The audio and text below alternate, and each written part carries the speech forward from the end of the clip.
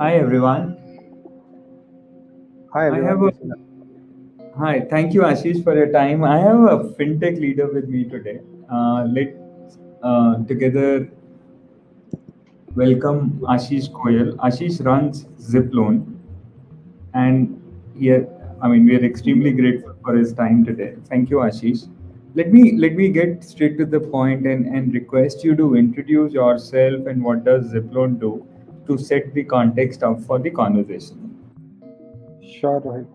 Uh, this is Ashish. I am a CTO at Ziploan.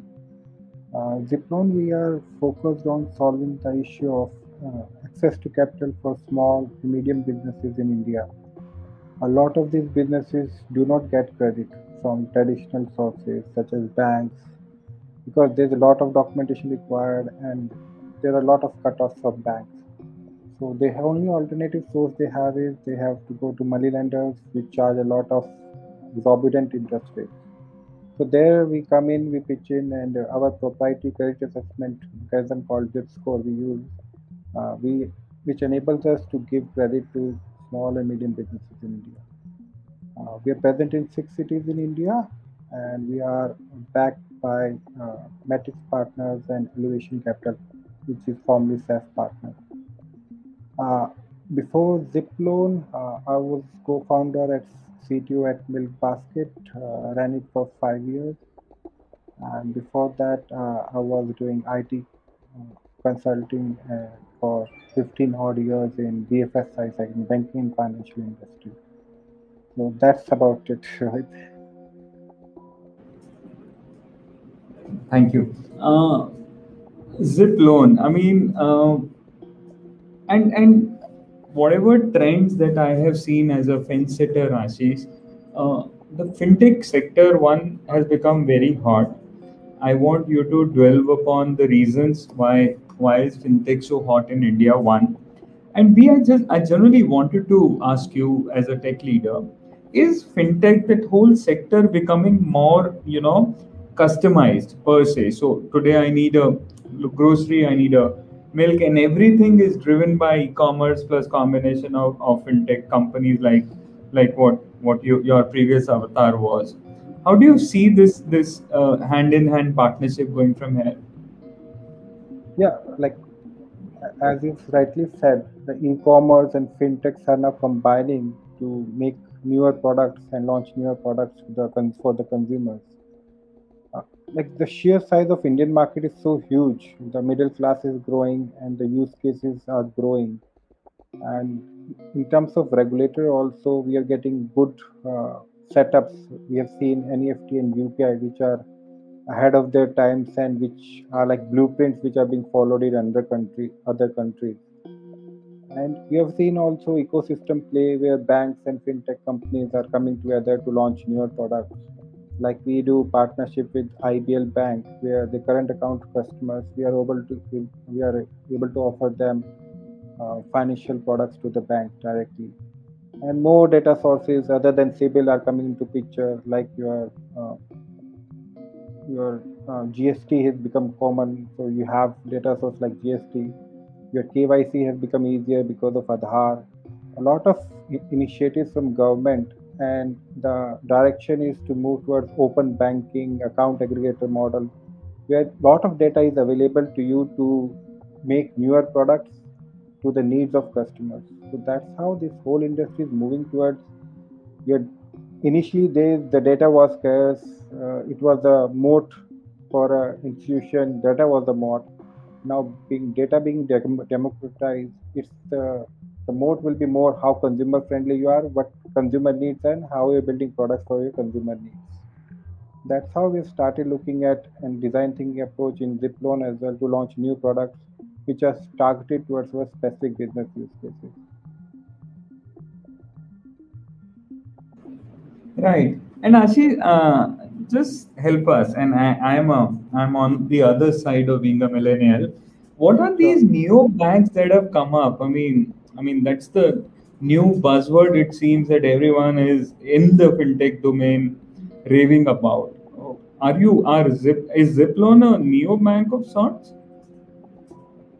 I'm afraid not. We are not a neobank. We are a lending institution. Uh, we do not offer banking services as of now. So neo banking is more of like a digital banking with no branches, which cut down costs for the bank, and they are able to offer lower spectrum of customers, better services because their costs get reduced. So that's the concept of neo bank, to be able to reach wider audience with lower costs.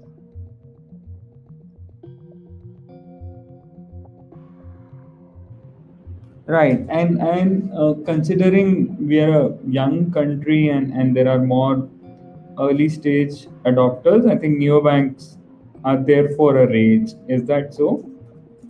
Yeah, it's a upcoming trend, and I think people are moving towards digital banking. And the newer generation, as is rightly said, Gen X is more about digital first. They don't want to do physical banking, go to banks or ATMs. The new world will be pure digital with no physical banks going forward. Now, Ashish,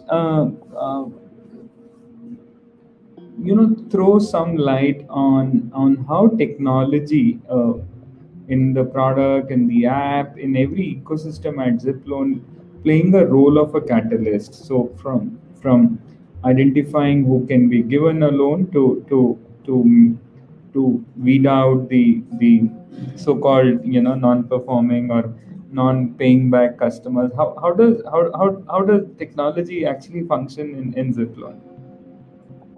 So every aspect of our organization is driven by technology. So at the earlier stage, when we get that someone is interested, how to qualify the lead and try to get as much alternative data and their CIBIL data and to assess the credibility of the customer. And as I said, we have a proprietary program called Zip Score, which assesses these different parameters to get the credit worthiness of the business and to provide us what's the right risk we can take on this customer. So uh, this platform helps us to reach that creditworthiness of the customer. And going forward, when a customer defaults and when probability of customer default also, we are working on that platform. We are trying to predict when a customer can default, what are the trends to analyze, and we are building on a model to analyze the default probability of a customer. And in our collections department, we are losing lot of data points which we are getting back from different bureaus to see what's the probability of customer to pay back, and giving these soft signals to our departments to tell them that this is the chance, this is the customer who may default or who may go bad. So please take an action on that customer. So lot of data is available nowadays. Right time, giving right information to the people and taking a decision by the system. That's what we are working on. I wanted to particularly ask you, Ashish, considering last 20 months, and you also spoke about how UPI and other digital transactions, the numbers have grown massively, and there have been a lot of data privacy issues, data thefts, etc., etc. Now, considering you're in that fintech domain, which is the hottest, which is the uh, you know benchmark or the foundation stone of data being captured. You have entire data of me. How do you protect the consumer interest and data? And what are the tech stacks being used there? So, so you need to secure your servers and database. There are a lot of ways to do that, different levels to do that. We are doing most of the things required to secure. All our servers are behind firewalls, and limited things are openly available. The whole company needs to log in into VPN to get access to applications used within our uh, company also. Nothing is public. Everything is behind VPNs and firewalls. even the applications by used by our internal employees. Uh, we also are very stringent about the access of personal information of a customer. We don't show that information to our employees also. KYC information, Aadhaar information, these are all protected and secure information, and we keep it protected in the organization. Even our employees do not have access to this information of the customers. So that's how you need to build the culture in the organization, that customer data is and compliances are there. We need to meet those compliances. So the culture is there that customer data is private data, and we have to protect that data.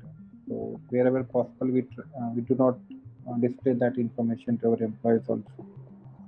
And again, we are on cloud computing, so most of, as I said, our servers are behind the VPC, which protects our servers.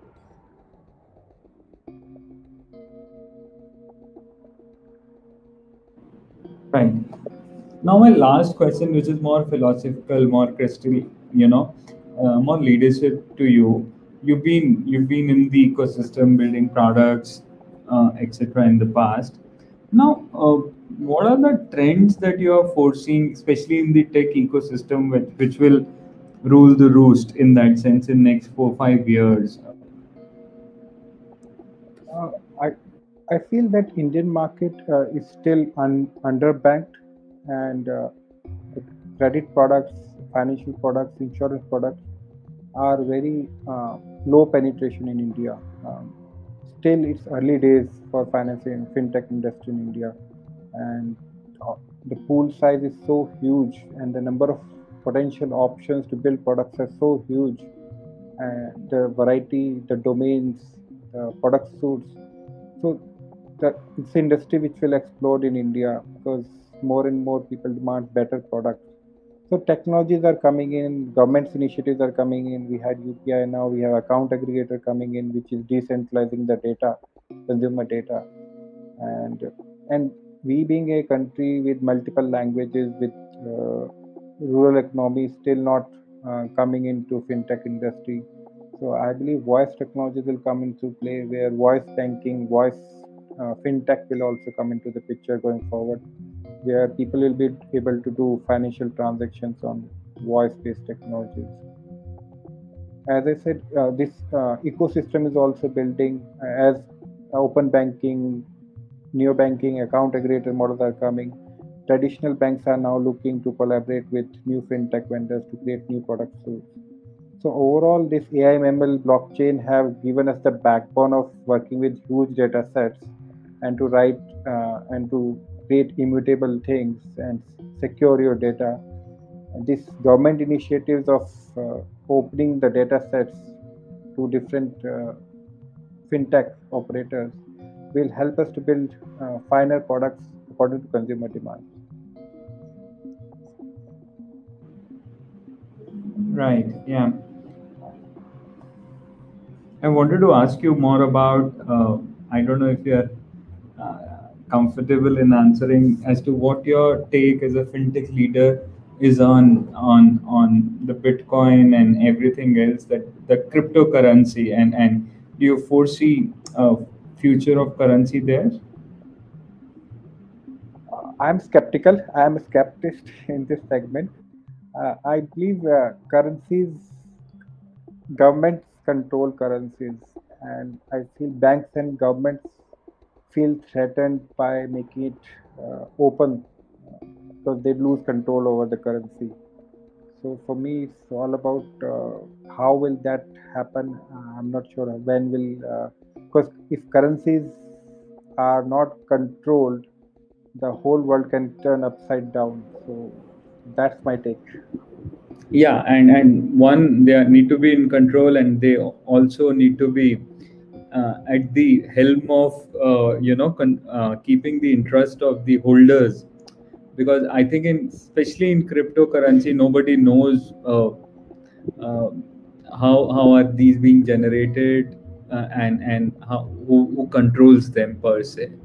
So I feel they have use cases which will where these products can be used, but they cannot come into mainstream.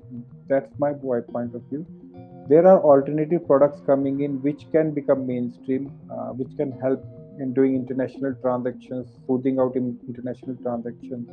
So a lot of initiatives are happening over there, because traditionally, like, international transactions is a like a very tough transaction to do still today. So I feel that this can happen in that direction. Right. And so thank you for talking to us. As a lot of technology leaders, Ashish is man of few words, but of very important words. Thank you, Ashish, for talking to us. We look forward to interact with you more often than this.